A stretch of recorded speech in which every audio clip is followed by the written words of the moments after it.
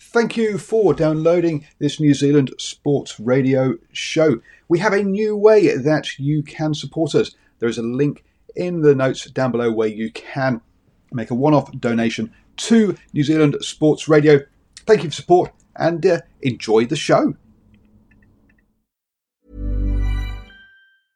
Hiring for your small business? If you're not looking for professionals on LinkedIn, you're looking in the wrong place. That's like looking for your car keys in a fish tank. LinkedIn helps you hire professionals you can't find anywhere else, even those who aren't actively searching for a new job but might be open to the perfect role. In a given month, over 70% of LinkedIn users don't even visit other leading job sites. So start looking in the right place. With LinkedIn, you can hire professionals like a professional. Post your free job on linkedin.com/people today. Mom deserves the best, and there's no better place to shop for Mother's Day than Whole Foods Market. They're your destination for unbeatable savings, from premium gifts to show-stopping flowers and irresistible desserts. Start by saving 33% with Prime on all body care and candles. Then get a 15-stem bunch of tulips for just $9.99 each with Prime. Round out Mom's menu with festive rosé, irresistible berry chantilly cake, and more special treats. Come celebrate Mother's Day at Whole Foods Market.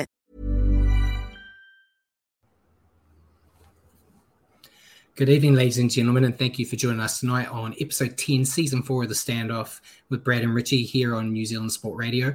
We're here live on Wednesday on Facebook throughout the season. Richie is not here right now. He's running a bit late, so I'll do my little greeting to Paul instead. Evening, Paul. How are you going? Evening, I'm fine, and I see how you want to be the main man and just belittle me in the corner. Yeah, exactly. Oh, dearie me. And for our shtick at the end of the show, I almost called you Simon too. So, I can be Richie, the favorite, the housewife's favorite for the start of the show. Exactly. So, while we're here live on Wednesday evenings at 8 p.m, you can also catch our show via the podcast at iHeartRadio, Spotify, all those places. Just remember to search for New Zealand Sport Radio. As always, we're going to cover everything you need to know in the week that was rugby league, including our top stories of the week, a review of round 7, and an update of our tips. We'll then stop and answer some questions from you guys, as well as some questions we got for each other, before previewing round 8 and making our picks, and then ending with Super League. So it should be a good show, and I think Richard's here too, isn't he, Paul? Yeah, but Richard, look how Brad wants to be the main man now, and he's the talent. Where does the slideshow bulbs? Hey, that's what I am. That's what I am. That's what I am. It's the standoff with Brad and Richie, not the standoff with Richie and Brad. You know. So how was your weekend, Richie? Before we move on. Weekend was good. Thanks, Brad. Hope yours is good too. I'm currently, most of my family's ditched me, and it's just myself and my little Hurricane 3-year-old right now. So my weekend was better than what my today is. Hence why I've just rushed in right now, and wouldn't recommend. Just get a cage. Yeah, that's all you need. But we may as well jump straight into the top stories of the week. First one, I said Paul can jump on this too, because it's a serious issue for all sports, I guess. But there was a bit of hair pulling in the weekend, Richie. Obviously, Tyson Frizzell pulled Jerome Luai's hair. Gordon Tallis lost his mind about it, probably due to the fact that he hasn't been able to grow hair for a couple of decades, and saying that Jerome should just cut his hair. Now, and he had some good points in there upon the old man screaming at the clouds, but he said, like, Frizzell wasn't going for the hair. He was going for the jersey, and the hair got in the way, which happens with long hair. And I think the penalty was a bit harsh. I know penalties for deliberate hair pulls should be around. We've even seen that, I think, last year. Was it? Last year with Leiloa, I think, got his hair pulled. Yeah. But yeah, I think this one where it's an accidental, and you can clearly see it was accidental when Luai didn't blow up about it, I think there should have been a little bit better. And yeah, Christopher said it thought it was disgusting. To be honest, just braid it or put it up. Yeah, put it in a nice little ponytail like I've got right now. because I didn't want my hair getting pulled tonight. So what's your take on it as the two short-haired individuals on the show? If I were the referee or one of the officials, thankfully I'm not, I would have said play on. They had the benefit of looking back at the footage, and he's grabbed around the jersey region. He hasn't gone in to try and grab a bunch of hair. It's just Luai's got a bunch of hair hanging down in the way. Come on, Paul. Well, it's interesting, isn't it? I don't understand why players have big, bushy, long hair anymore. Because a bit like so, I mean, one of these ones I've discussed with. It's obviously a sensitive topic because I was actually in media at the women's Super Rugby. I said, look, why do women have the long hair? I mean, in these and also big beards as well. For I understand why props do, but other players. I mean, in this kind of I'm feeling attacked here, Paul. In this era of marginal games where you're obviously getting hot, you need to cool down. The more hair you've got, the more facial hair you've got, the more you're going to heat up, right? So surely, by having it shaved off, having shorter hair is actually from a performance point of view, is better. Look, deliberate hair pulling should be penalised. Absolutely. I didn't see this incident. I've seen a picture of it, and I was kind of like, "Oh, it's disgusting pulling hair. You shouldn't be." But if it was an accident, but then again, look, tackle properly. Why the hell are you grabbing people's jerseys? Put your shoulder in, get a proper tackle on. None of this grabbing people's jerseys is. They should all be wearing. Perhaps we should just have you should be a team for life. Have your jersey tattooed on, and no jerseys at all. So then you can't grab jerseys. That's my answer for it. I wouldn't like that myself. It feels like I've got a jersey tattooed if I'm wearing one. But yeah, I am first. I won't take offense to your sticks at people with beards and long hair. But yeah, like Mark Roberts has kind of said there, it's really hard for me to be unbiased on this because I don't like Luai, and it's probably the closest thing we're going to get to someone. Punch him in the face, which is what he deserves at the moment with his attitude. But and see, Simon disagrees with you, Paul, about beards. I'm not saying they're not manly, and that's I get that. No, I'm talking about from a performance point of view that should give you a hot face, right? It doesn't let the sweat get away, and it'll become a soggy mess, a sort of soggy mat that weighs down your face if you're not careful, depending on how big your beard is. That's why I'm the weight I am. It's because of my beard. So I'll take that. But yeah, Graham Ellsey, he was asked about, and he basically didn't want to make an opinion. He kind of just said the refs were in trouble either way. So he did re-specify though that the penalty is for a deliberate hair pull, which I didn't think this was. But yeah. Interesting to see. We'll see this week if Luai's, done his hair up all pretty or not. But yeah, next bit of news. I wanted to kind of be a bit nicer to the Tigers this week, so I don't think I've got them, but I'm going at the Dragons again, Richie. Surprise, surprise. The Dragons decided that they didn't want to play by the rules, and they named Jacob Little to start at hooker in the weekend just gone, an hour before kickoff, which is the last time you can make changes. And then they decided to start Moses Mbye instead. You're meant to get an interchange deducted for that, but they didn't get one deducted and used all 8 interchanges during the game. Graham Ellsey came out and said that it's done now.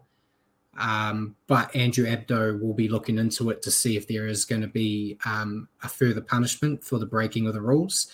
It could be a fine, or it could just be a warning. So as of an hour ago when I was checking up on news again, there was no word either way. But what's your take on that? It seems like a very amateurish kind of thing for an NRL team to do by mistake. It does, doesn't it? If they've breached the rules, which it looks like they did, then there should be some sort of consequences. I knew you would say that. I'd probably be fine with a fine of sorts, given that they already lost the game anyway and missed the 2 points, which is a good result anyway for you if you're Brad. So I think I'd be all right with a fine.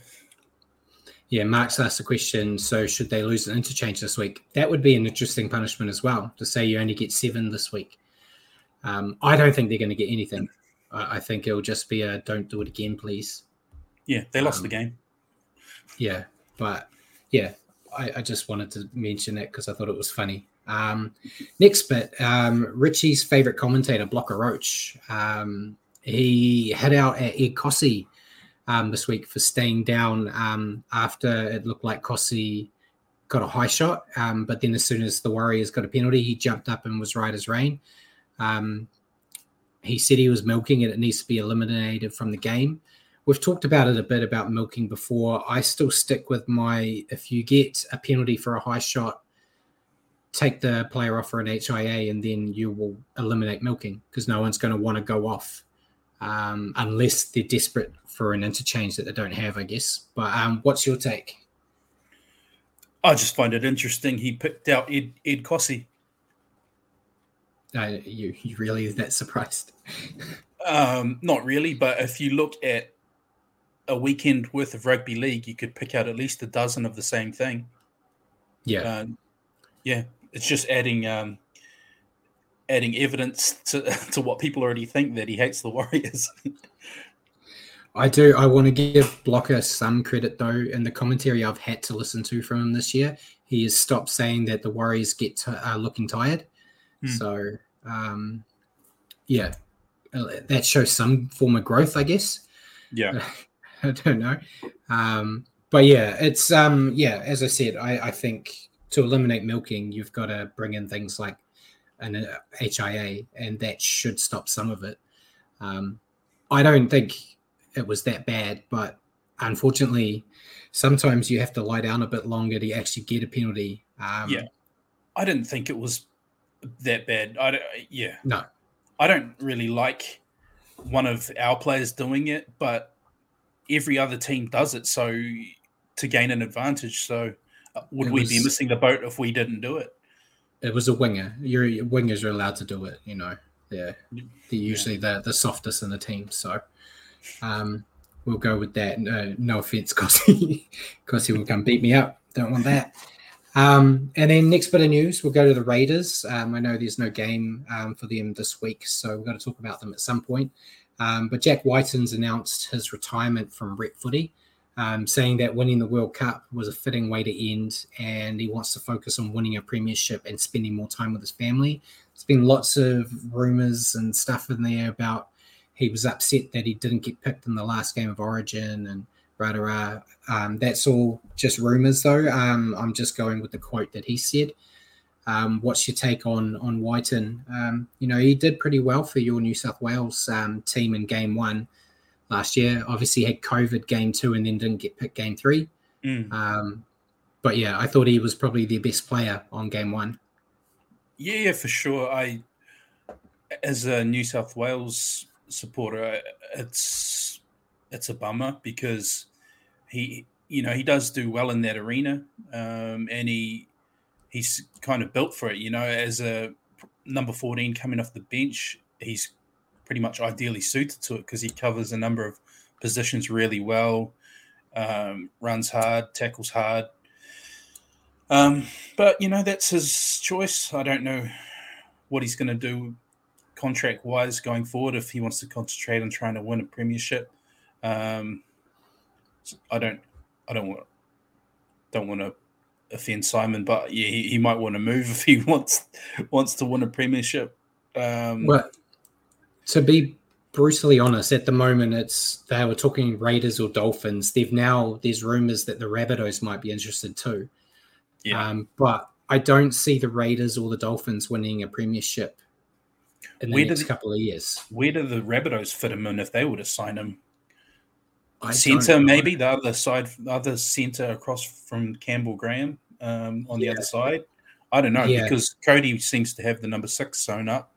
Latrell obviously has got the fullback spot. Yeah, it would have to be centre.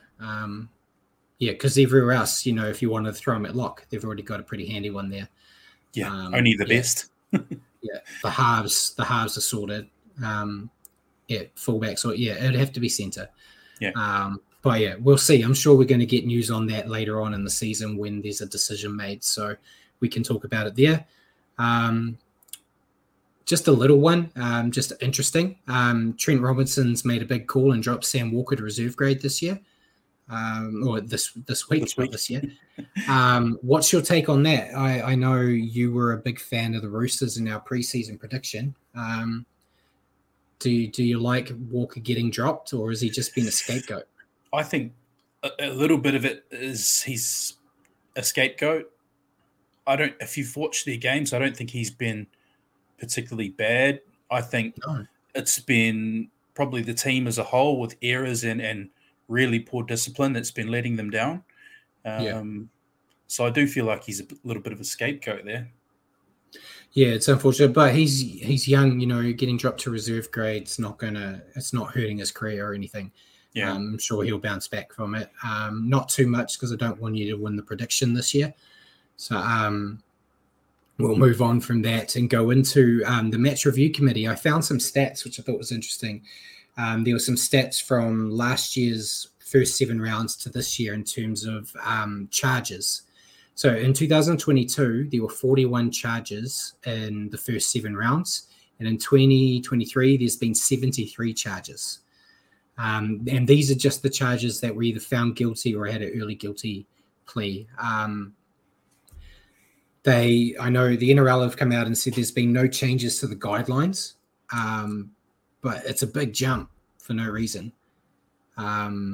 Really, I suppose you've got a lot of hip drops now, but what's your take on that? I think there was a sin binning stat that I forgot to write down, and the sin binnings have gone through the roof as well, and the sin binnings were bad last year too.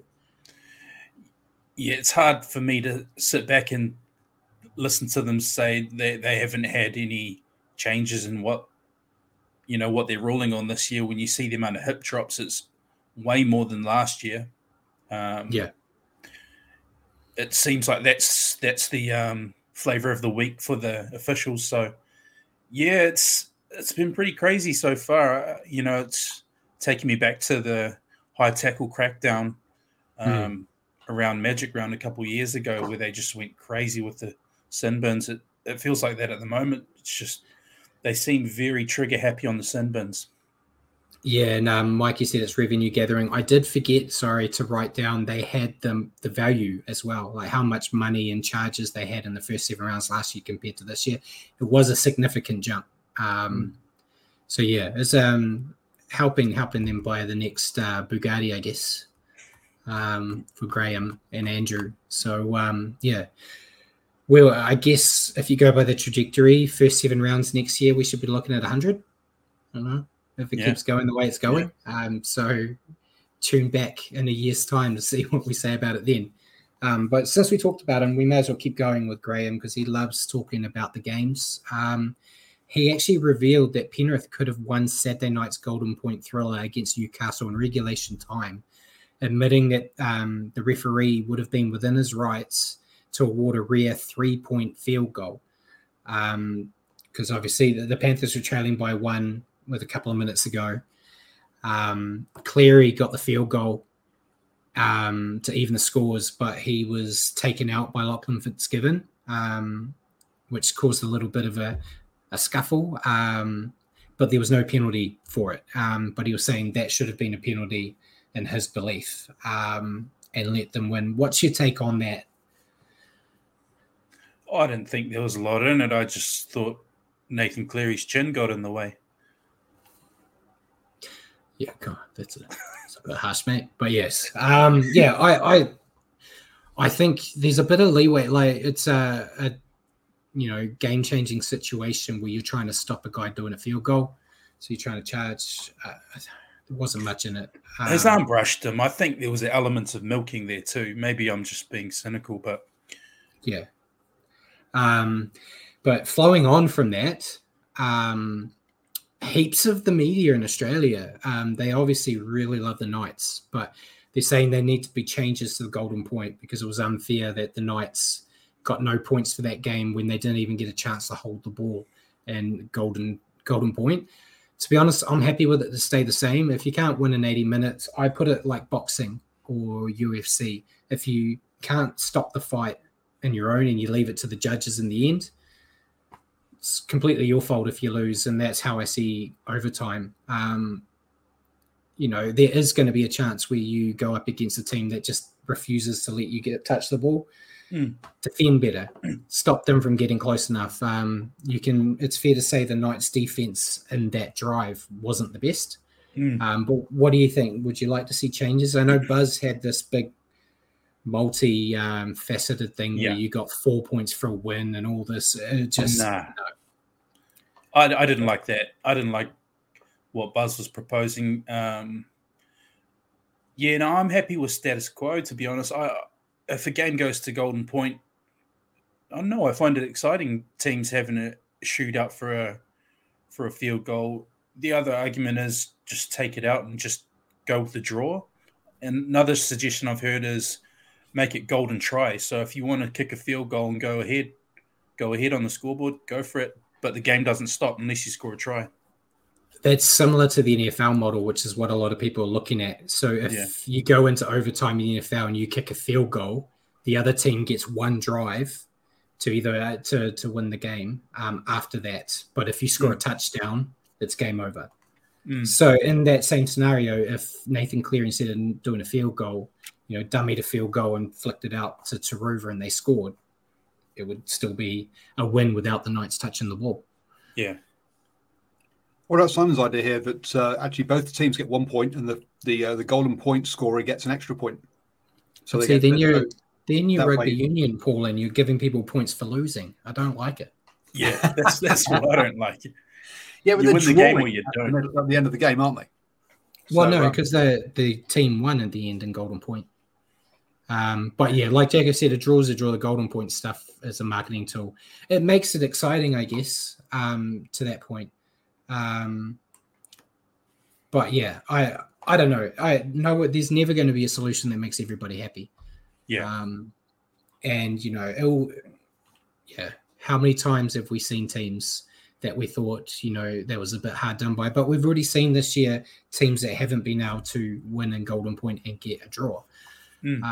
So yeah, I don't know. They'll keep talking about it and they'll probably never change it. So yeah. Next bit of news. This is very new, Richie, so this wasn't given to you in the show notes. But there's plans in place for New Zealand to have their own version of the Australians Prime Minister's team, with a second national team proposed as part of a revamped pathway for New Zealand. I grabbed the whole lot, so I'm just going to cherry pick out of it. But it's a model the Australians use. England always use it as well with the England Knights. And Michael Maguire, who's just signed on again as Kiwis coach, is backing it. They believe that this side could play internationals against Pacific Islanders and even take on the Australian Prime Minister's team, with most of the squads being made up of uncapped test players alongside more experienced players not required in the full Kiwi squad. My response is actually very similar to what Christopher's just put.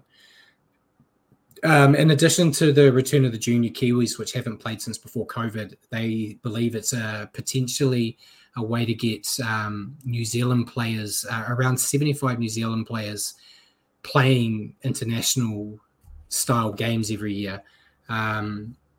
The Greg Peters, the NZRL CEO, said it's not likely to happen this year, but it is part of their plans. Like I've said, like Christopher said, I want them to get games for the Kiwis first before we start talking about, having a junior Kiwis top side and a Prime Minister's team trying to get games. We can't even get Australia, the Kangaroos, to play the Kiwis. So how are we going to get them? Because I know their Prime Minister's team, they love taking it to Papua New Guinea.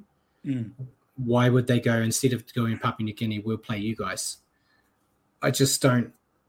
I like the idea as an idea, but I think it's a long way off. You've got to actually get internationals back first. Yeah. But what's your take? I don't see it as a priority over internationals. I'm like you. I'm like all you guys commenting. I'd just love to see more Kiwis games, more Kiwis versus Kangaroos, more Kiwis versus the Pacific Island teams, more of that. Yeah, and like Christopher said, Australia need to move state of origin to consecutive weekends so England can tour New Zealand, vice versa.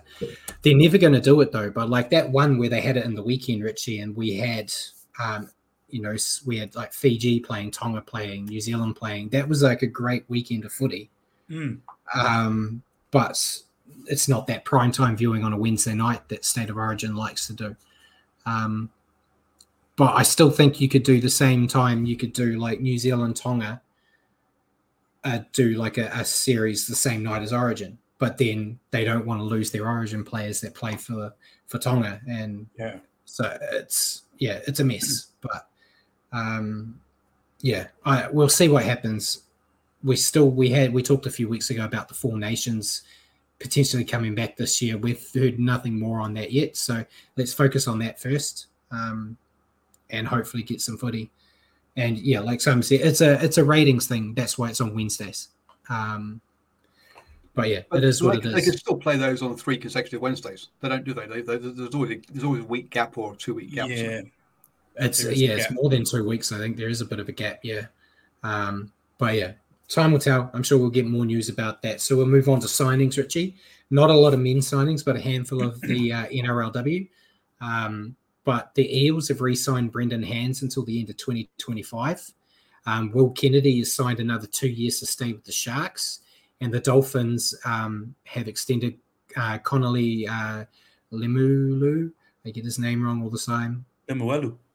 Yeah, there we go. Thank you. Until the end of 2025. I think all good signings. Brendan Hands has really been playing well since he's kind of started the last few weeks getting to play first grade.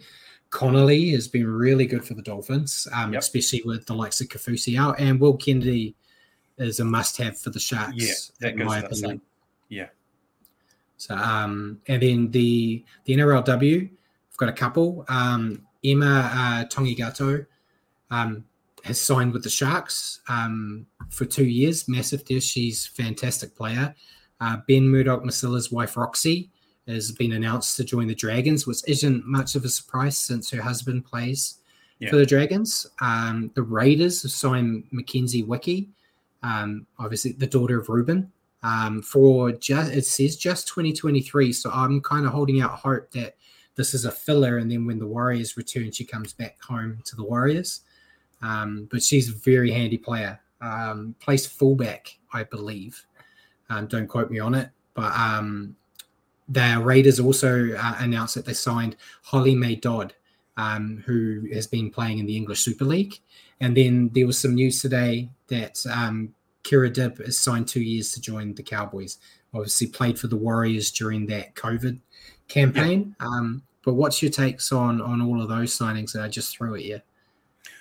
I think the standout one there is obviously Tonagato. He's one of the best players in the NRLW, so that's a massive one for the Sharks. So it would be cool to see Mackenzie Wickie. If and when the NRLW Warriors team comes back, see a father-daughter for the club kind of combo. That'd be cool. Yeah, I believe they're still penciled in for 2025 as I think the desired first year back in the Warriors for NRLW. But we'll see. It'll be good. I know they're just focused on developing players here. But we'll go into casualty ward. There's a couple. I guess late or recently breaking on Fox is that the signing of Haas. Rugby Australia is after Haas apparently. Yeah. So as well. Yeah, I had that. It's just a rumor, and like Mark said, the Aussie Union is trying to get everybody at the moment. So, and I think a lot of player agents are going to be playing this as a good bargaining chip to get a bit more money in their pocket and their players' pocket. If you're saying like for Haas, if the Broncos really want him, they're going to add a couple more zeros to keep him so he doesn't potentially go to Union. wherever he ends up, it's going to be a very good payday. Yeah, definitely. So yeah, casualty ward now. Bulldogs, Richie. They're running out of players. They're running out of players to get injured, to be honest. I don't know how this is happening.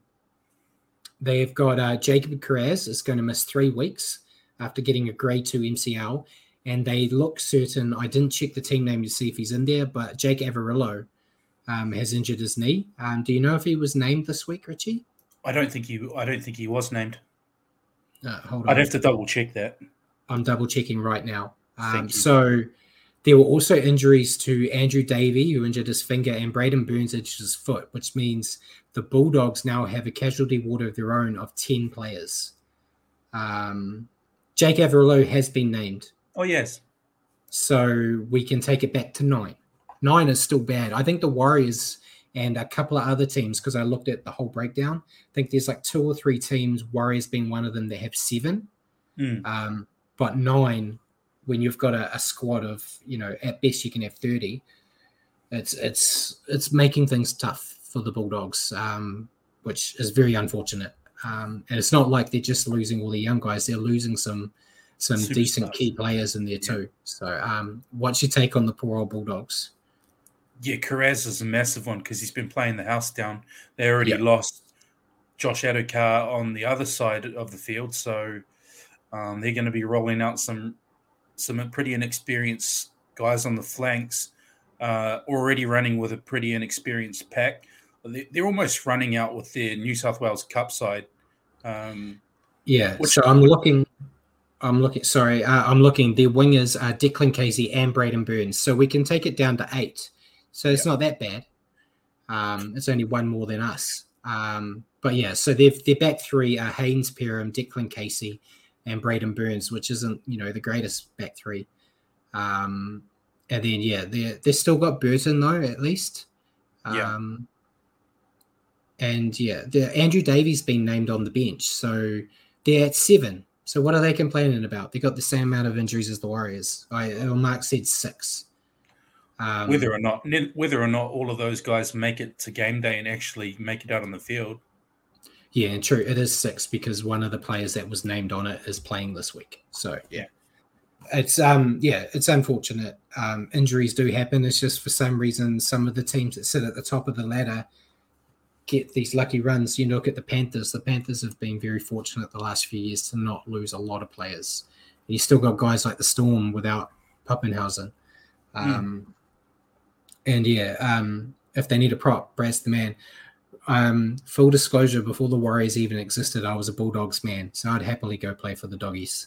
I'd be added to the casualty ward very quickly, though.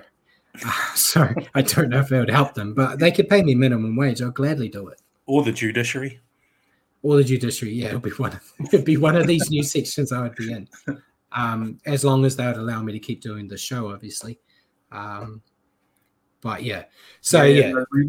recognise the NRL as an authority. We're independent, so they can ban you for as much as you like, and we'll still have you on. And then the last really big news for injuries was Jason Tomalolo. He's looking at around 6 weeks. He's been booked in for surgery on his knee. So I guess they decided that him trying to soldier through his little knock wasn't going to do it, especially with how they've been performing. But yeah, what do you think about the Cowboys? The Cowboys really need him, but you need him at 100%. You do need him at 100%. It is, regardless, it is a massive blow because even with him there, they haven't been travelling well, and they're low on troops as well. They were missing quite a lot of middles on the weekend, and we saw Granville running out at prop. So it's not the ideal situation for the Cowboys, but they want the big man running at 100%, so he's at his best. Yeah. So, hopefully we see a decline in some of these injuries because it feels like it's the largest page in my little slides here most weeks because there's so many injuries. But we'll move to Naughty Boy Corner, which has actually got up a bit, which has made me a bit happy because we only had 1 last week. We've got 4 players that are suspended this week, Richie. Tui, I always get his right. Kamika. Kamikita. He's got 2 weeks for grade 2 dangerous contact. Raymond Tuimalo Vainga from the Sea Eagles has got 2 weeks for a grade 2 shoulder charge. Kenny Bromwich has got a week for a grade 2 dangerous contact. And Nat Butcher, I believe he's got a week. It was a grade 2 dangerous contact. I was waiting on the news on if he was fighting it or not. But it was great news seeing that Tui was going to be out this week, and then I saw that Nelson was back. So it's typical. But you think any of those guys were a bit hard done by? I thought Kenny Brown was stupid. It was ridiculous. It's hard to argue with any of those too much. Probably says more about me and probably you too that I actually enjoyed watching a few of those. But hard to argue though. Yeah. And Butcher did enter a guilty plea, so he is out for 1 week. Yeah. It is you gotta behave, these boys. They're not. But at least no Warriors were in trouble. I know it looked like we might have had something with Chance for a shoulder charge, but that was nothing in that. Not taken further. So that was good. So we may as well jump into the round that was, starting with the Rabbitohs defeating the Dolphins 36-14, if you want to give us the rundown. Yep, you bet. So it was 6 tries to 3. Campbell Graham with 2. He's playing house down. Cody Walker, so was he. Isaiah Tass, Latrell Mitchell, and Alex Johnston with the tries. 2 tries to the Dolphins, former Warrior Ewan Aitken, and Jeremy Marshall-King, who's also going good guns. What do you make of that one, Brad? Yeah, I've got my notes here.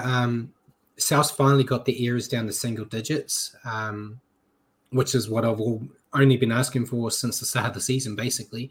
And when that happens, they're hard to stop. They have threats all over the park, and when the passes stick, the points flow, which is what we saw here. What was your take on the Bunnies? Yeah, slow start, but really poured it on in the second, kind of like they did when they played the Bulldogs recently. But in the second half there, they showed what they can do when it all clicks. Yeah, and your thoughts on the Dolphins?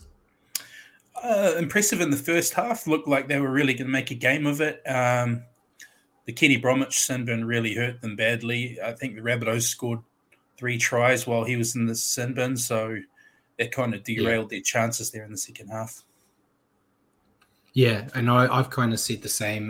They were just too ill-disciplined. They had an 8-2 penalty count, and they're really missing those key players. Nick Karima, I still don't think is Haas material, and Katoa still lacks the experience. So, it's kind of what we were saying could happen to the Dolphins if they lost some key players, and that's unfortunately what we're seeing now.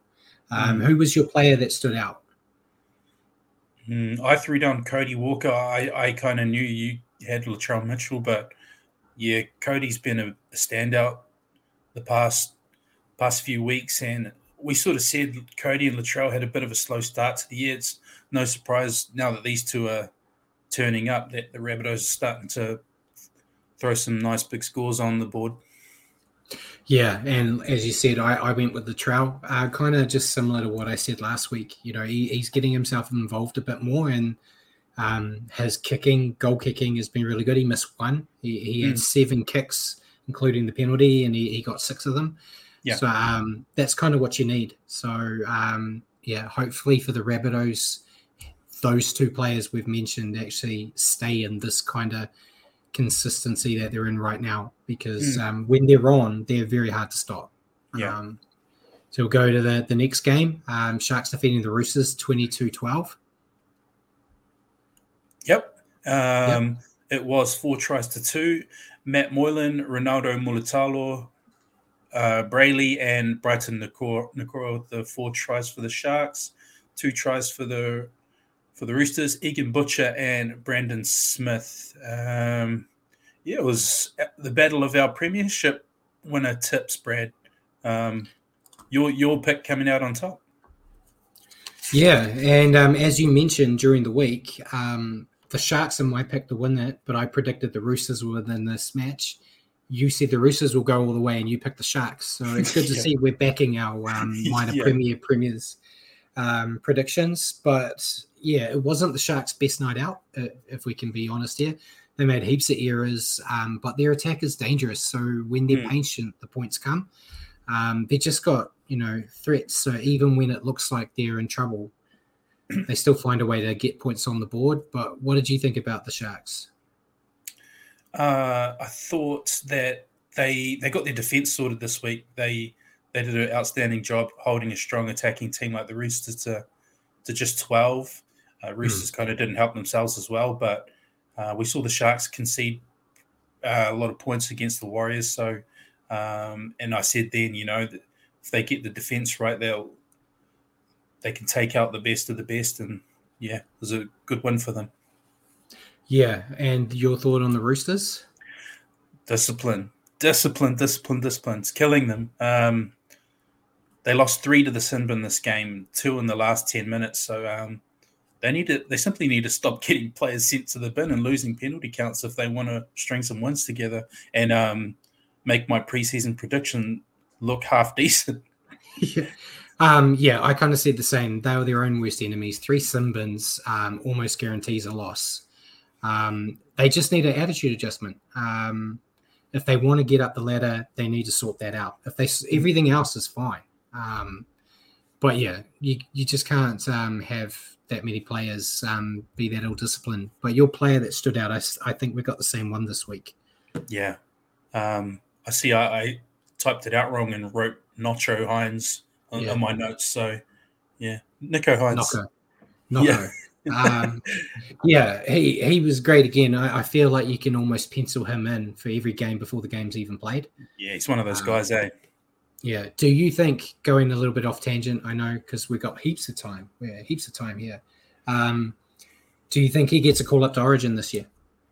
I think he's every chance. I think it's aided by Jackie Whiten calling time on his rep career.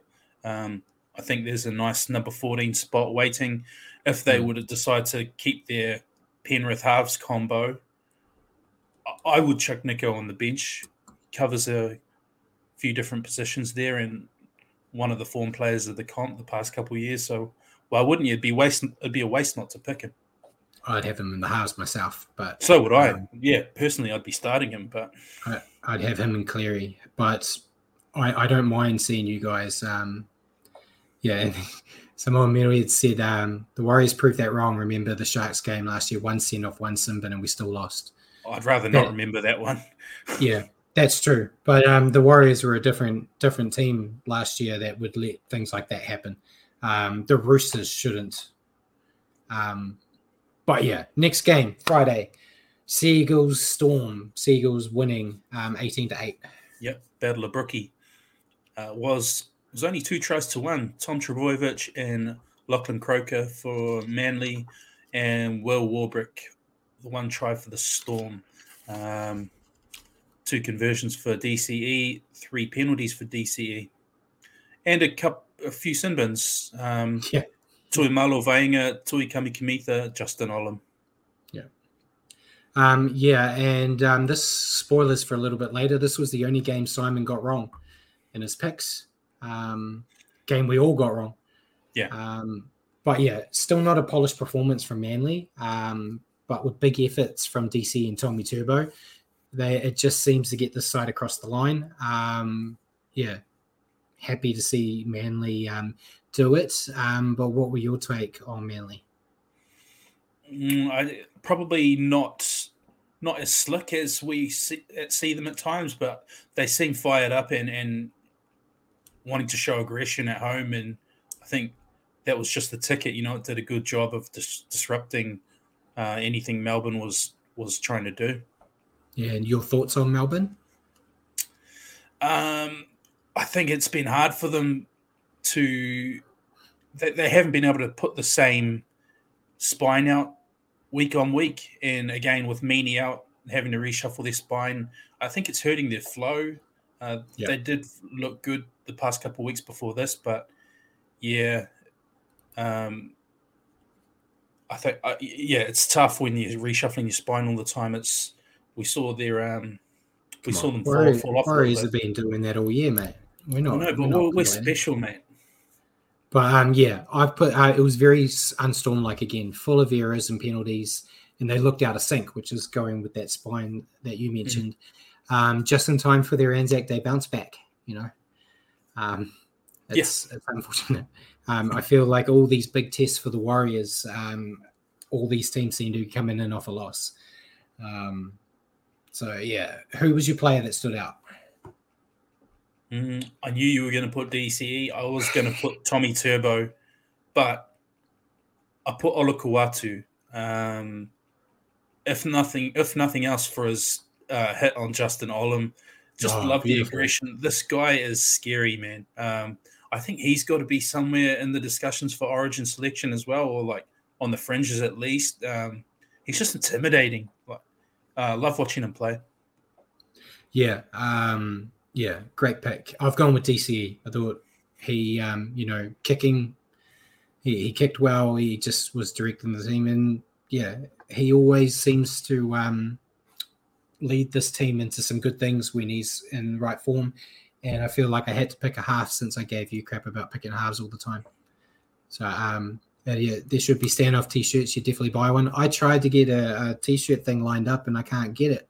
They don't like me, so I'm still working on it. So give me time, Nick. I'm working on it.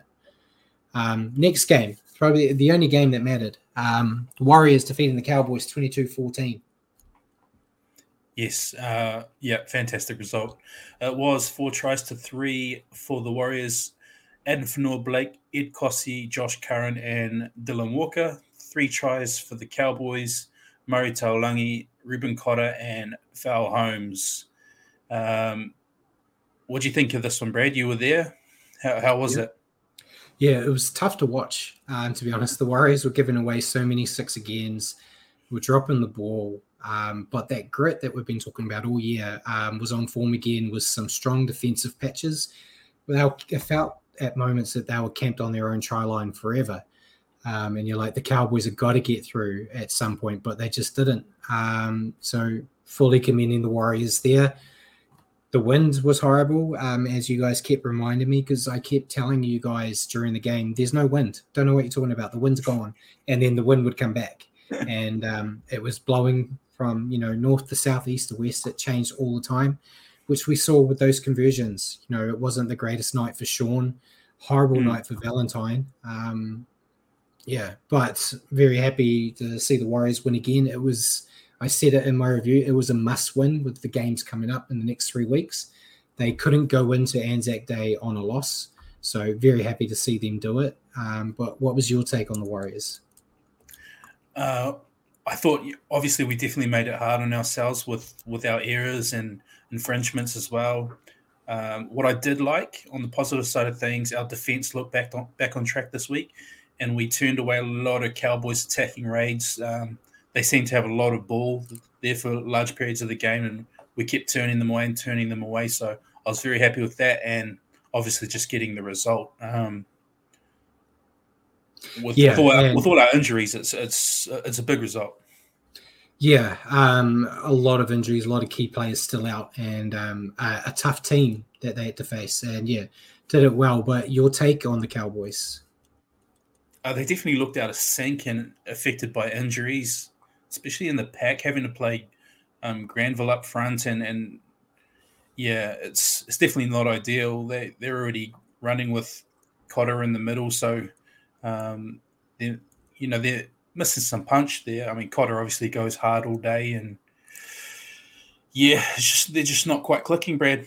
Not sure what the problem is there. Yeah, I know we're talking about the Selling a little or a lot? Shopify helps you do your thing however you cha-ching. Shopify is the global commerce platform that helps you sell at every stage of your business. From the launch your online shop stage to the first real-life store stage, all the way to the did we just hit a million orders stage.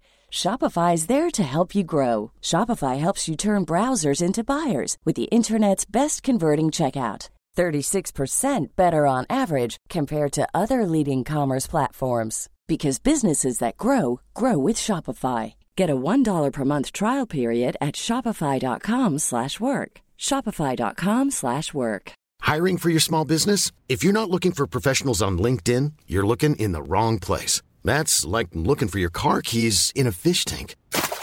LinkedIn helps you hire professionals you can't find anywhere else, even those who aren't actively searching for a new job but might be open to the perfect role. In a given month, over 70% of LinkedIn users don't even visit other leading job sites. So start looking in the right place. With LinkedIn, you can hire professionals like a professional. Post your free job on linkedin.com/people today.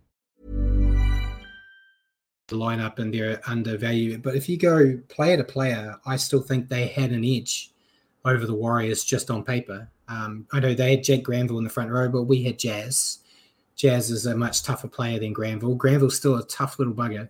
Yeah. But the Cowboys should have won this match. I don't understand how they came away with a loss. They spent so much time in the Warriors' red zone. But they just can't build cohesion. And they need a lot of work if they want to be a finals team again. They're playing now how everyone predicted they would be last year. Yeah. This is the Cowboys everyone expected last year. So I don't want to be that guy, but maybe that last year was just out of the blue anomaly. And hopefully that's not what we talk about next year when it comes to the Warriors. But I don't know. There's something not working at the Cowboys again. They've definitely taken a step back. But who was your player to stand out? I went with Dylan Walker, and he was selected in a position where we had a key injury with Tamati Martin out.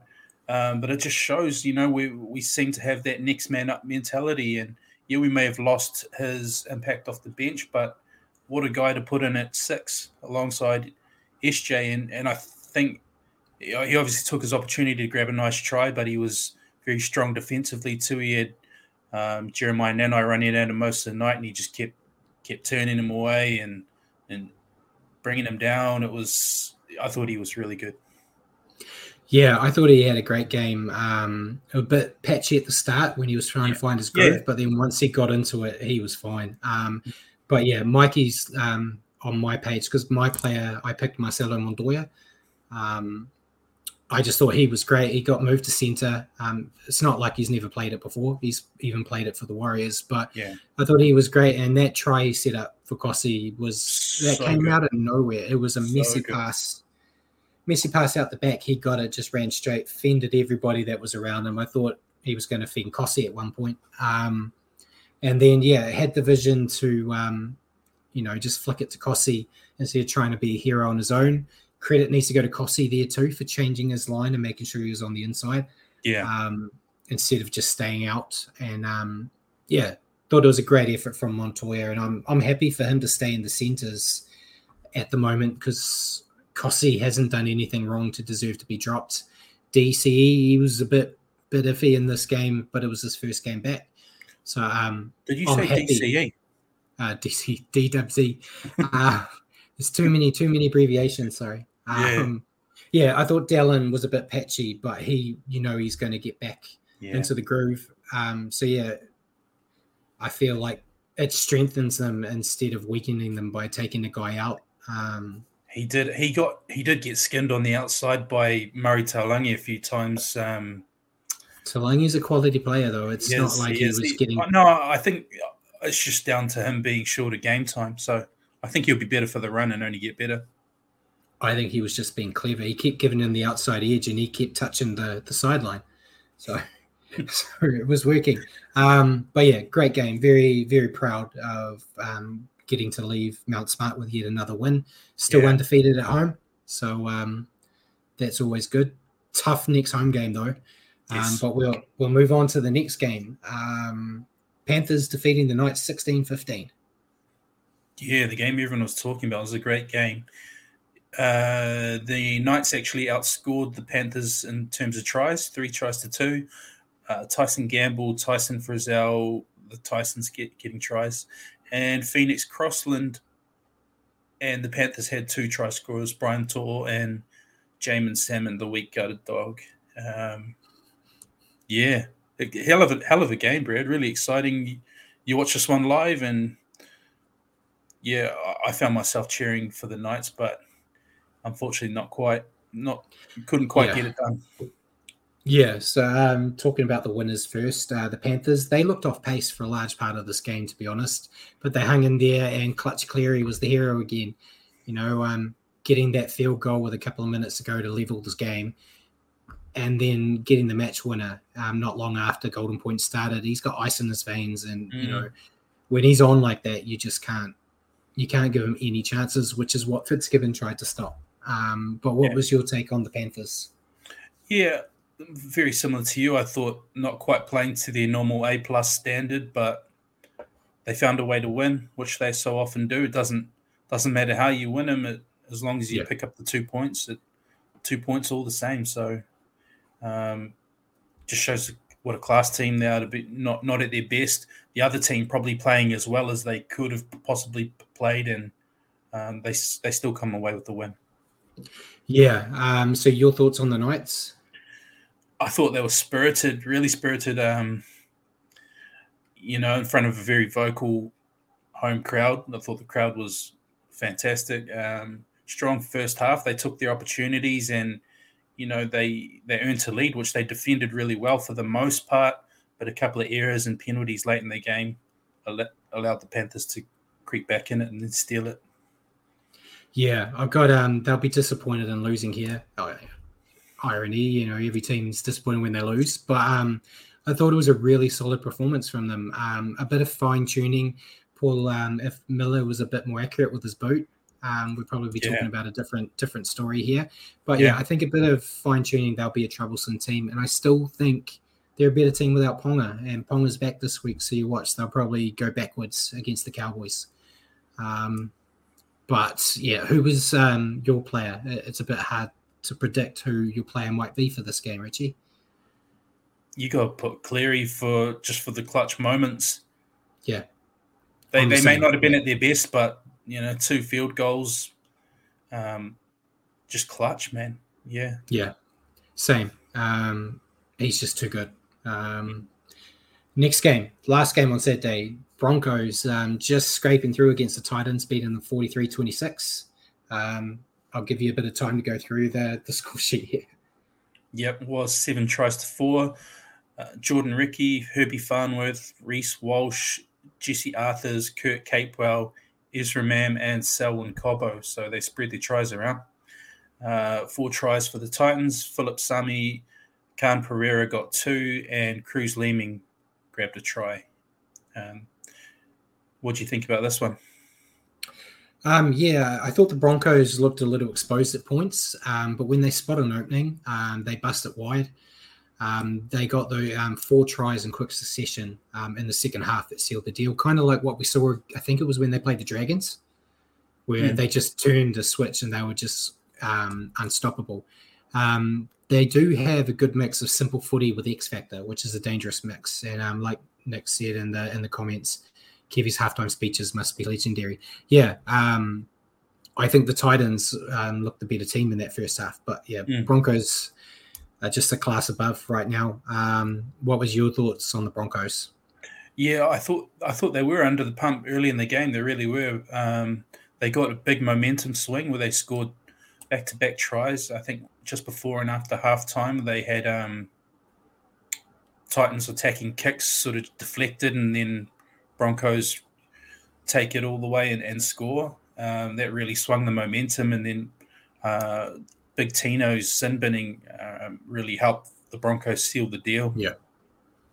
Yeah. And your thoughts on the Titans?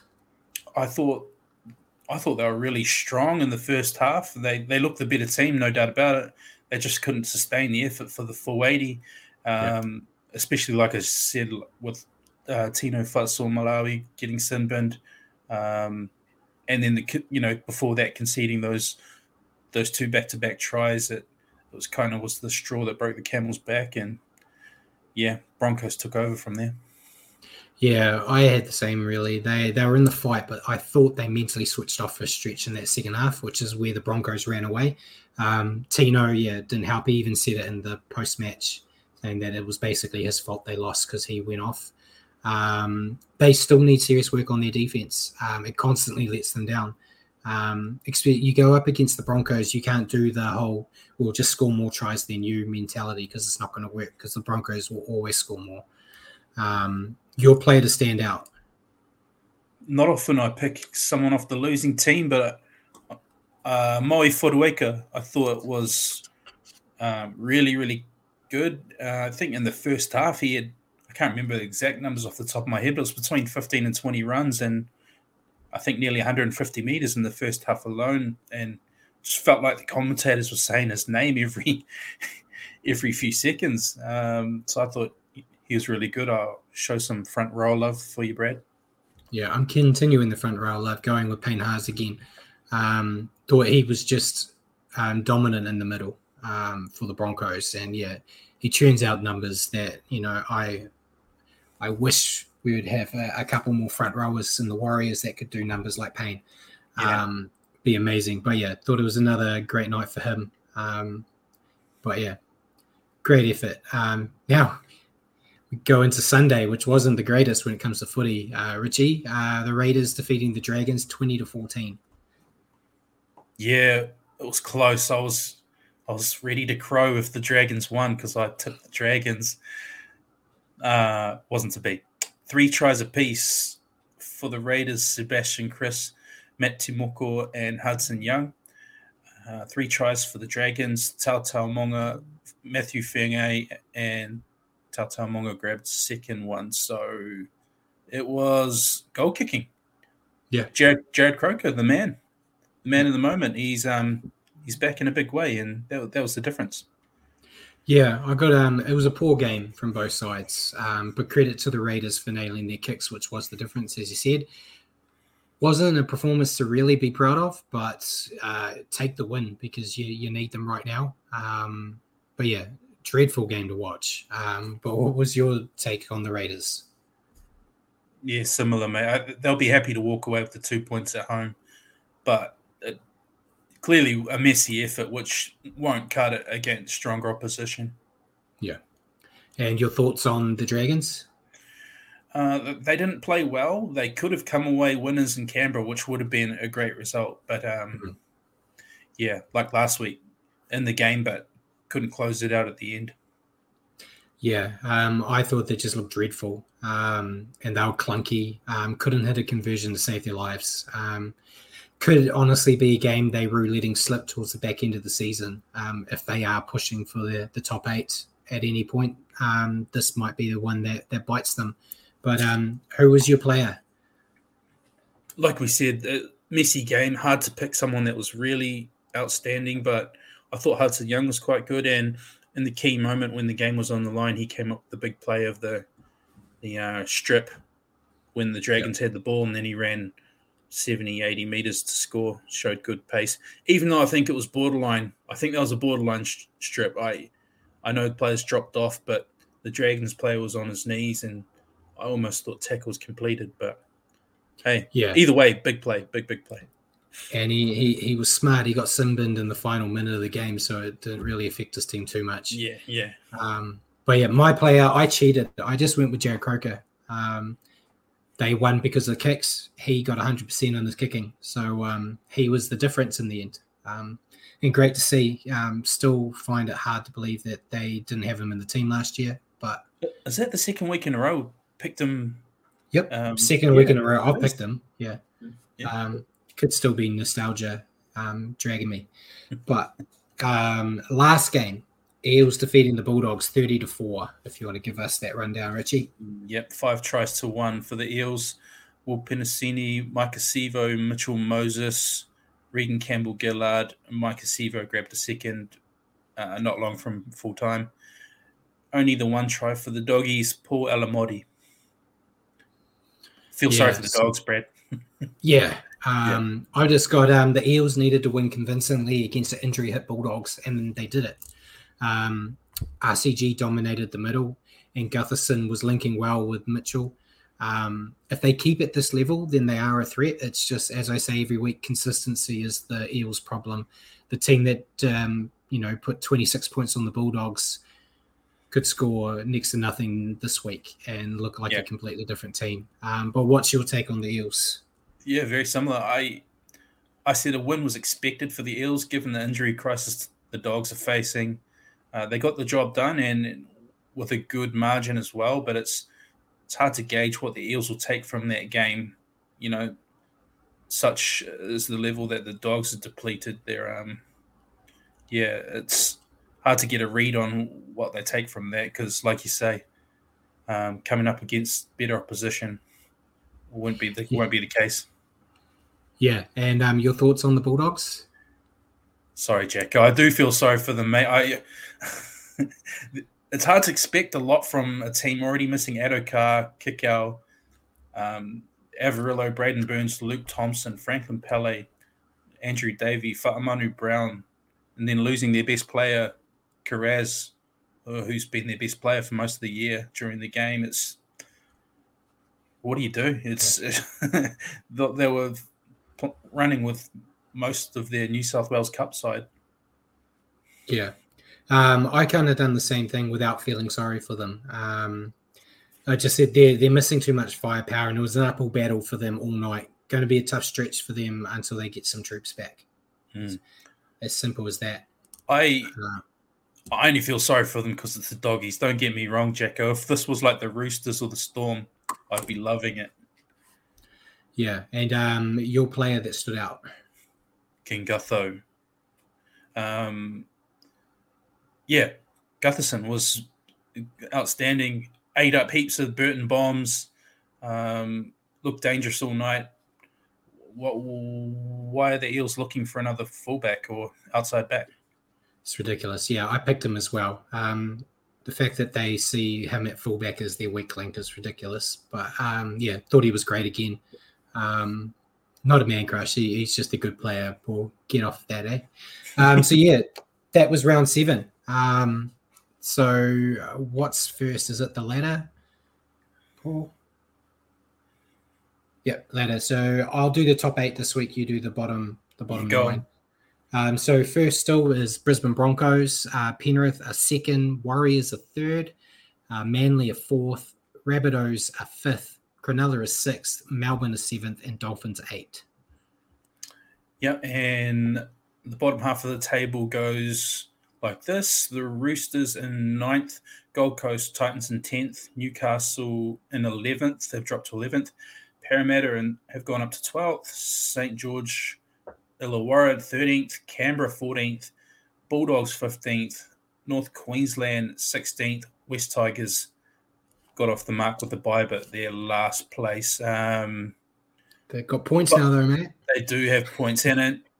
All the way down to 10th, Gold Coast, 6th, 5th, number 5 through 10, all on 8 points. So it's a nice little logjam going on there.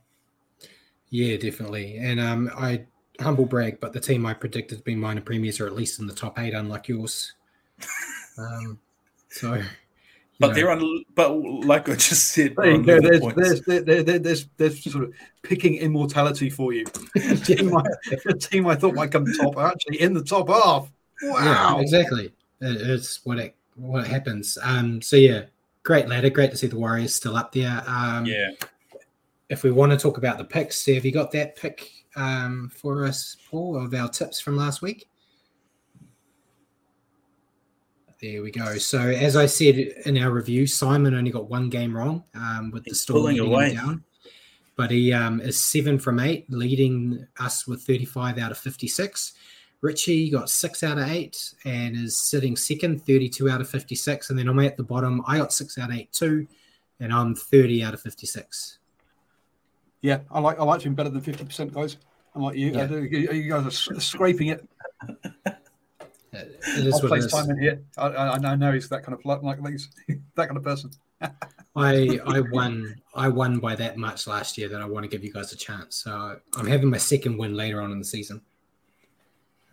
Watch the space. We'll see. So yeah, that was the round. So we may as well go into questions. I think you got a couple, did you? I've got a surprise for you. So while you've all been chatting away, I've done a quick. Someone said that he would wear. He'd like some merch. So I've set up a t-shirt store. In the last few minutes. There we go. So look at you go. So I will. I'll throw that link in the in the old chat. I've got no idea how the cash comes to us or if we make anything off it, but hey, you can have a t-shirt with our logo on if you want. That's just throwing the link in the chat. No idea if how good this store is. I'll be honest, but yeah, thought I'd just give it a go. So there you go, folks. At your own peril. I'm still fighting the big men at Redbubble to try to get an account since they suspended the one I tried. I'll keep working on another one. I expect to see Brad wearing one of those standoff ones in the next couple of weeks now. How long does it take to get to you? It says 3 days, so which is 3 to 5 working days. Printed in New Zealand, and free shipping New Zealand if you buy over $200 worth. So that's an awful lot of t-shirts to get over $200 worth. I'm not buying $200 worth of t-shirts. Right. So questions. You're making us faff about, Paul.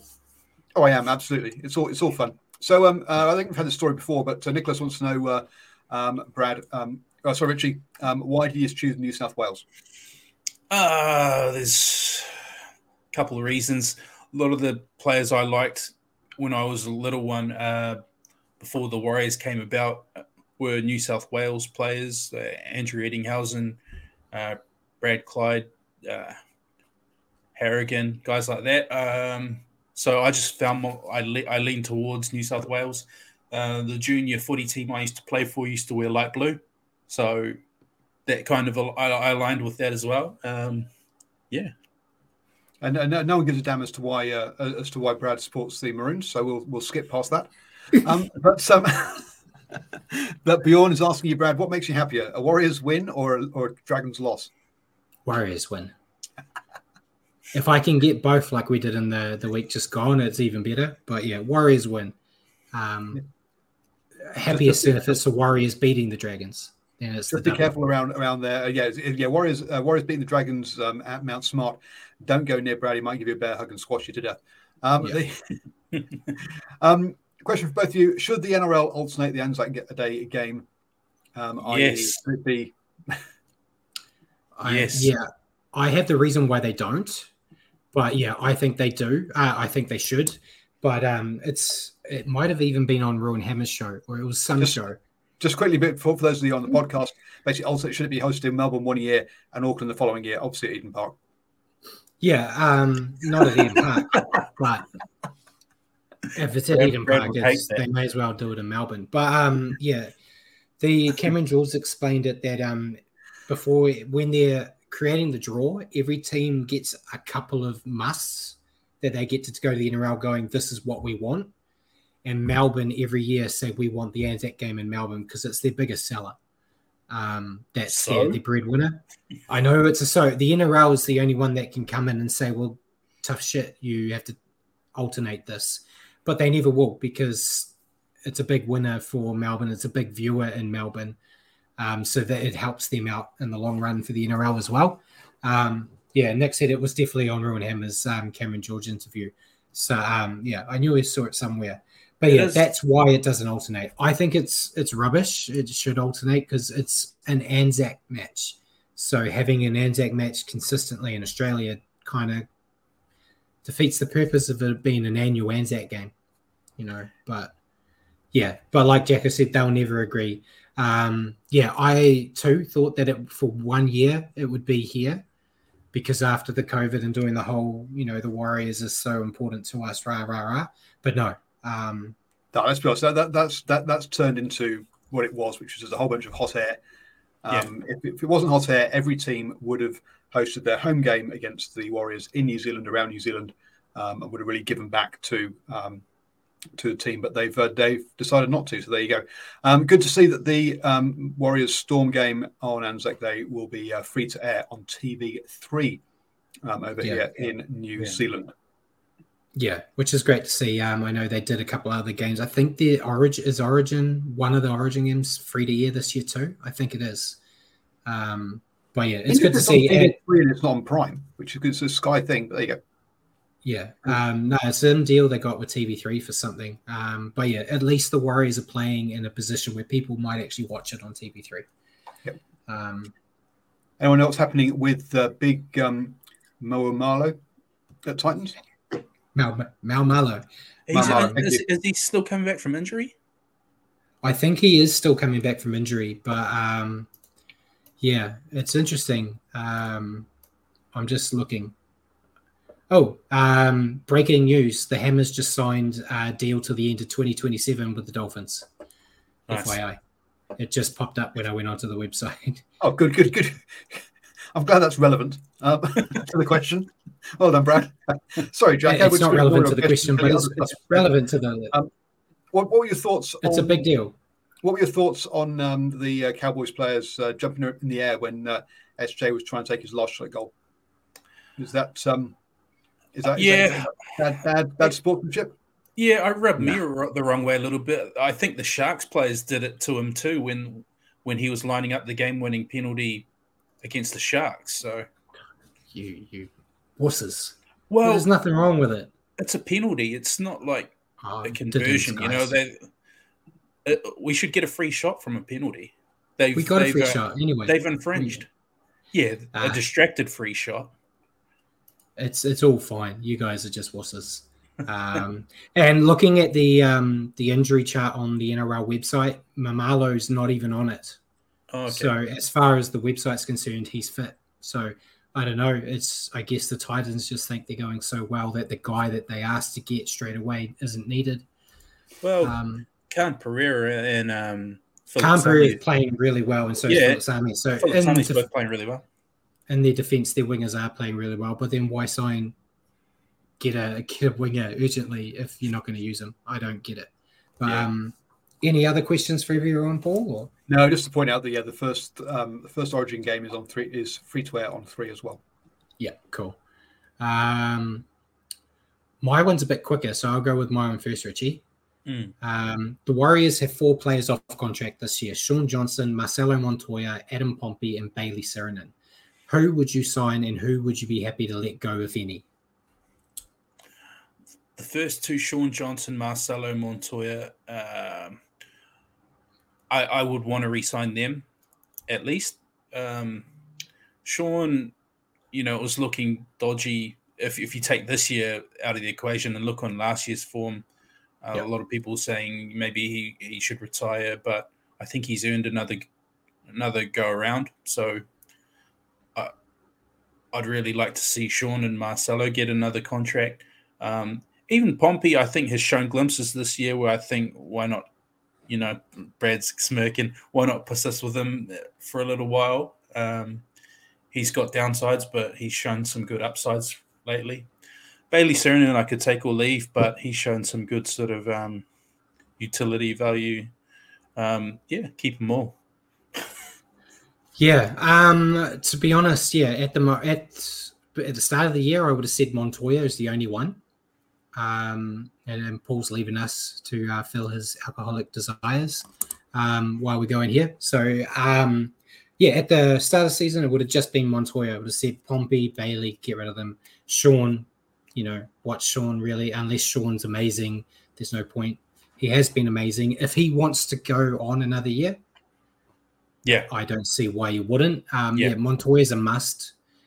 Pompey, I feel like it's an abusive relationship between me and him. Everything in my heart is telling me I need to let him go, but he keeps doing little things here and there. It's like, he's a good guy and all, I'll give him another chance. That's how I feel with him at the moment. He can do some amazing things. Every week he's getting a little bit better at doing it for longer periods. So I'd say at the moment, Valia and Rocco Berry aren't really kicking the door down, to be honest. So keep him. And Bailey Sirenen is Mr. Invisible at the best of times for me, but he has been playing well in this utility role. So I'm sure he's a guy you can get nice and cheap. But we've got a lot of good forwards, so you could let him go without it, derailing the team. But your question for me. So we saw the Warriors beat the Cowboys again on the weekend. It's been quite the fall from grace for the Cowboys this season after a breakout year last year. Where do you think it's gone wrong? And would you write off their playoff chances already?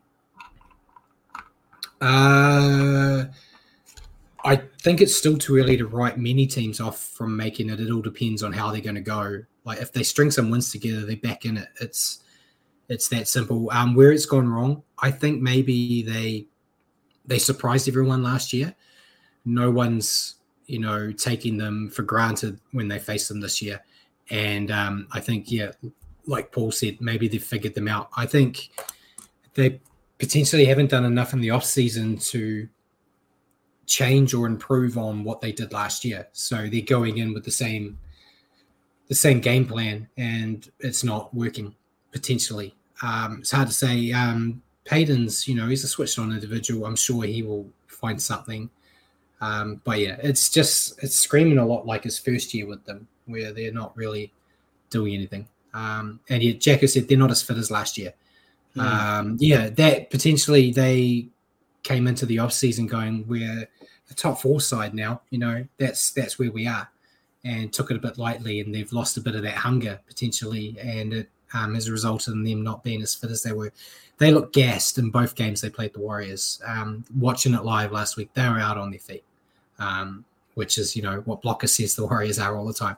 But you could tell they were gassed, and you can't be gassed in the NRL because it's just, you need to be playing the same way in the first minute as you are in the 80th, and they're just not doing it. And like Mikey said, Warriors are super fit. Yeah, it's unbelievable. Yeah. But yeah, anything else you want to add to that before we move on to the round 8? Yeah, I think they've been a little unlucky with injuries, but so have a lot of teams. And I think, a couple of the key ingredients from last year, Jeremiah Nanai coming out of nowhere, having a massive impact. I think he's been a bit more quiet this year. Maybe teams are really looking out for him. I know we looked after him really well in the games we played. Yeah, the Cowboys. So, I'm not wanting to write them off just yet, though. Like you say, if they get some of their cattle back, they're every chance of going on a run. But, it's unlikely, but you can't rule it out. I can't rule it out. Yeah, and Jacko said Payton's aftermatch presses are a great watch. Yeah, I do like watching his, because as much as I love the guy, he's a whiner. If his team loses, he kind of bitches and complains, but he didn't really do that in this one because he had nothing to stand on there for it. But yeah, sometimes he can get a bit whiny. No disrespect to him. I love him as a coach, and I'm sure he'll get them back on track. Justin Horro calls them the depressor, the losing team. Yeah, Justin Horro seems to have a real joy in watching the losing team presses every week. He mentioned it on his podcast. Said he doesn't like watching the ones from the team that won. He just likes watching the team that lost. I generally only do that with Ricky Stewart myself. But let's move on to round 8, the Warriors Storm game. We'll talk about first. Playing Anzac Day on Tuesday, night before our show next week. You want to run down the Warriors lineup? Yes. The Warriors lineup as follows. Number 1, Chance Nickel-Klostad. The wings, DWZ and Ed Cossey. The centers, Marcelo Montoya, Adam Pompey. The halves, Dylan Walker, Sean Johnson. So unchanged backline there. Forward pack, Adam Fenor-Blake, Freddie Lussick, Jas Tavanga, Jackson Ford. Murata Niokore has been named to come back. Tohu Harrison, 13. The interchange is Bailey Siren and Josh Curran. Bunty Arfour, Tom Ale. Yeah, and the Storm, we've got Nick Meaney at fullback, Will Warbrick and Xavier Coates on the wings, Remus Smith and Justin Olam in the centres, halves of Munster and Hughes. Front row, Nelson Asafa-Solomona is back, unfortunately. Harry Grant at hooker, Christian Welch, the other prop. Trent, how do you say his name, Richie? Loera? Yeah, something like that. Loero? And Alisi Katoa as the other second rower, Josh King at lock. And then their interchange, they got Bronson Garlick, Alec McDonald, Tom Eisenhuth and Tarek Sims on the interchange. And as I said in the comments, Nelson ripped the Warriors apart in the preseason. I was really hoping he wouldn't be back for this game. Disappointed to see that Wade Egan didn't make it back. I listened to an interview with Webster saying that they could have named him, but they decided another week would be better for his well-being. And in hindsight, I think I said it on a comment on one of my posts saying, I'd rather him be there at the back end of the season than trying to push him for the Anzac game and then we lose him. So, and the interchange is what I would pick. I like that we don't have Tane in there to not be used. What's your take on the Warriors lineup and the Storm? I mean, I like that it hasn't changed a lot. You know, we're performing well, so bringing back Niokore is an obvious one, which is good. And I think the balance of the side's a bit better this week, having him back. Like you say, not having Tuapiki off the bench just to be wasted. The Storm side is worrying. Obviously, Asafa Solomona back and Nick Meaney back as well. So back to looking dangerous again. Yeah, dangerous team. So I've gone with the Storm. I feel like the Warriors could win this one. This could be the one they get, but I think the Storm are just too good at home. And the only difference is I think it's going to be close, which is something that it hasn't been for what feels like forever. So I'm really interested to see how the Warriors fare, but I think the Storm are just going to have the edge in a close one. Yeah, if I think back to my preseason prediction, one of the ones we did on Ruin Hammer's show was that. What show? What, there's other shows? That other show. I talked about this game and I said, I think we'll get close, but it might come down to some rubbish officiating. It was a little bit tongue-in-cheek, but I got to back my tip from then. And so you're picking Storm as well? I'm picking Storm in a close one.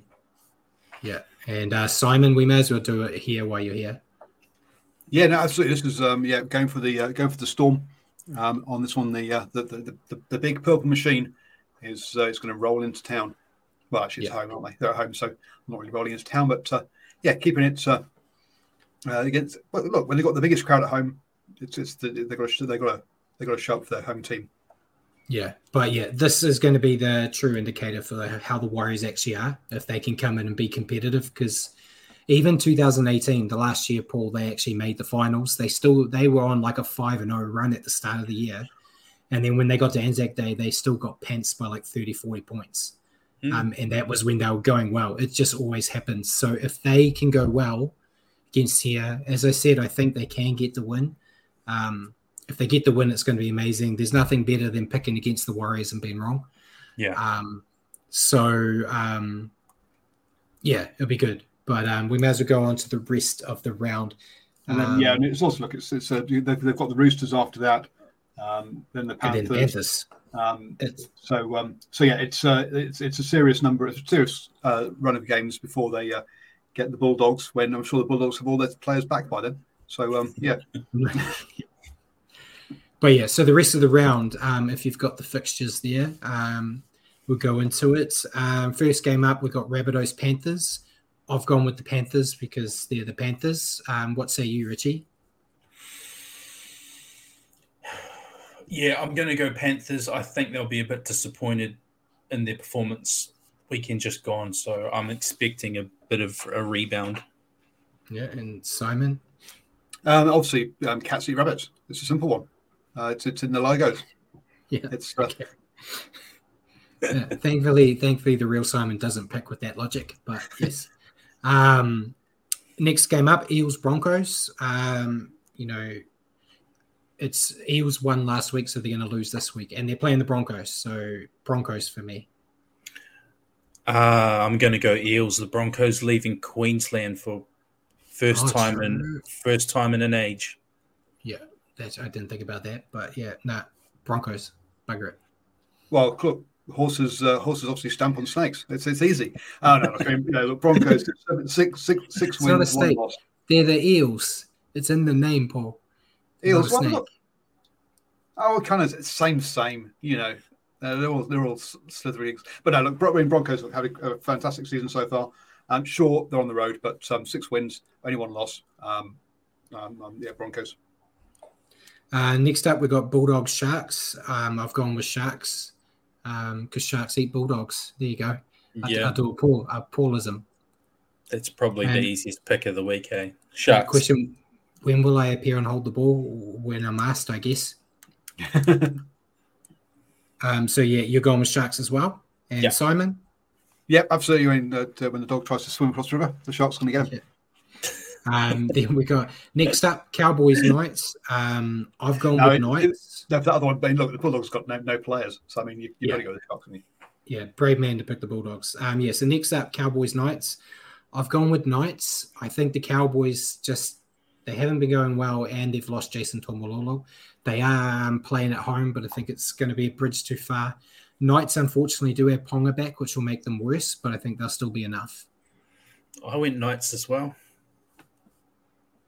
What are you guys on? Jeez, they're just going to lasso those guys off their horses, and it's all over. The Cowboys are going to do this one. I'm not quite sure what I'm thinking with this one, to be honest with you, because I mean, Cowboys second bottom of the table, only the Tigers who are winless beneath them, but still, surely at some point the Cowboys got to turn things around.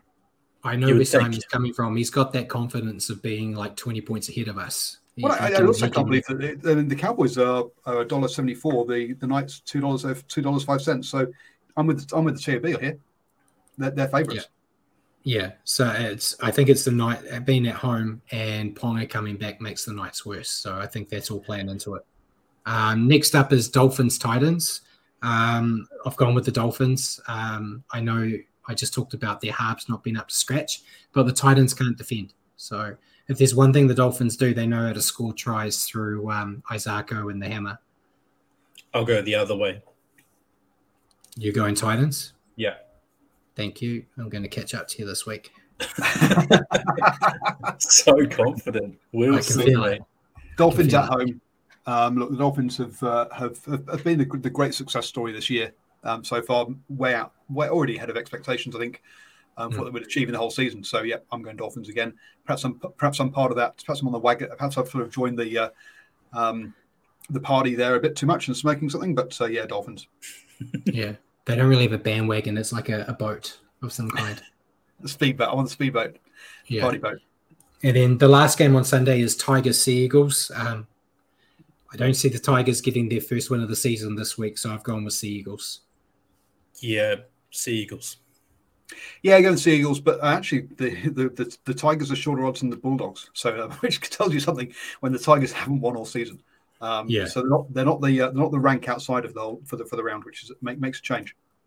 Yeah, and then we have a couple of days off, and then we have the final 2 games, which are on Anzac Day, which is Tuesday. First up, we have Roosters Dragons. Roosters, because I'm not picking the Dragons. Yeah, Roosters. Yeah, Roosters. I mean, look, the Dragons might be looking for some roast chicken, but I don't think they're gonna make it this game. Yeah, and then the last game, I hate it when it happens like this. The last game of the round is the Warriors, so we have to wait forever, Richie. Yeah. But yeah, Storm Warriors, we've already talked about. We've all picked Storm. So looking at it, we've basically all got the same. Well, me and Simon almost got the same, bar the Knights, Cowboys, and then you and me, Richie, we're different on the Eels and Titans. So that's 2. So I'll probably level with you. Or not. I think we'll be level. So I'll still be last. Oh no, I'll get to go to second because of alphabet. Oh, I'll take it because of alphabet. He's making the slide, and hence that's how he decides these kind of things. We need a bit of tiebreaker. Well, I've got to get them right first. So yeah, that was the round. That was the round, but here's the multi that's up there now for the for all the ones we agree on. So all 3 of us agree. So so Panthers, Sharks, Eagles, Roosters, and Storm. If they all win, $6.86 coming my way, and making up for the losses of the last 2 weekends, where you guys all screwed me over with your picks. We're getting closer though, because the first week you got 2 wrong. Last week you got 1 wrong. So this week means you'll go from 1 to none. So it's in the bag. Hang on. What's this? I got 1 wrong. You guys got one wrong. Well, I do a similar multi, but I do it for all 8, so I get it wrong every week. So I think all I'm going to do is, even though I got called a traitor earlier on, I'll probably put a bet on the Warriors to beat the Storm. But yeah, that's it. And yeah, so we got Storm and Waz first half tit for tat. Second half we'll dominate the middle and close out an upset. That would really be great. hope so. I would really take that all day. And yeah, well, ending a decade of recurring nightmares, winning by 4, says Jacko. Mikey's got the Warriors 1-12. So look, lots of love for the Warriors in the chat. Jacko's saying Brad would make a good politician. I'm not so sure about that 100%. Mr. Thug Life. I think he might have some skeletons in that closet that would get brought out by the press. But there we go. Yeah. I got charmed though, Paul. I could get through any of those skeletons in my closet with a smile, and I'll be fine. But yeah, so Jacko's time to leave because I know we're going long, but we'll do a quick thing on Super League. So cheers for joining us again, Jacko. See you next week. But I got 2 little bits of news before I go through the results. George Williams and Paul Vaughan have signed contract extensions to stay with Warrington. Williams until 2026 and Vaughan until 2025. Great to see. I think George Williams has also announced the captain of England this week as well. And Warrington were handed their first defeat of the year, losing to Wigan, but they remain at the top of the table with Wigan second, Hull KR third, and Catalans fourth. So the results, we had Salford defeating Castleford 14-6, Uddersfield defeating Catalans 26-14, Leeds defeating Hull FC 34-10, Hull KR defeating St Helens 26-14, Wigan defeating Warrington, as I said, 13-6, and then Wakefield, they were hoping to get their first win of the season, but they went down 32-0 to Lee. So disappointing for Wakefield again. Great to see our team, Wigan, get the win over the undefeated team. And St Helens losing. Yeah, and St Helens losing. So this week, we have St Helens versus Warrington, Castleford versus Hull KR, Lee versus Leeds, Salford versus Catalans, Hull FC versus Uddersfield, and then Wigan are playing Wakefield. So I don't know if Wakefield's going to get their win this week either. But yeah, any takes on the Super League? No, I mean, I'll try and catch a couple of the games this week. I never catch them live. I always catch them delayed when I watch them. But I'm just happy to see Wigan winning and St Helens losing, and looks like it's going to be another good win this weekend. Fingers crossed. I don't want to jinx it. Yeah. So ladies and gentlemen, thank you for tuning in and joining us tonight on Standoff with Brad and Richie here on New Zealand Sport Radio. For your weekly update on rugby league, remember to tune into our show next week at 8 p.m. here on Facebook or on YouTube, or at your convenience on iHeartRadio or Spotify. Just remember to search for New Zealand Sport Radio. Cheers for joining me again, Richie. Cheers, Paul, for joining us, doing everything in the background. And good night, everyone. Hi, I'm Daniel, founder of Pretty Litter. Did you know cats tend to hide symptoms of sickness and pain? I learned this the hard way after losing my cat, Gingy. So I created Pretty Litter, a health monitoring litter that helps detect early signs of illness by changing colors, saving you money and potentially your cat's life. Pretty Litter is veterinarian developed, and it's the easiest way to keep tabs on your fur baby's health right at home. Go to prettylitter.com and use code ACAST for 20% off your first order and a free cat toy. Terms and conditions apply. See site for details. Even when we're on a budget, we still deserve nice things. Quince is a place to scoop up stunning high-end goods for 50 to 80% less than similar brands. They have buttery soft cashmere sweaters starting at $50, luxurious Italian leather bags, and so much more. Plus, Quince only works with factories that use safe, ethical, and responsible manufacturing. Get the high-end goods you'll love without the high price tag with Quince. Go to quince.com/style for free shipping and 365-day returns. Mom deserves the best, and there's no better place to shop for Mother's Day than Whole Foods Market. They're your destination for unbeatable savings, from premium gifts to show-stopping flowers and irresistible desserts. Start by saving 33% with Prime on all body care and candles. Then get a 15-stem bunch of tulips for just $9.99 each with Prime. Round out Mom's menu with festive rosé, irresistible berry chantilly cake, and more special treats. Come celebrate Mother's Day at Whole Foods Market.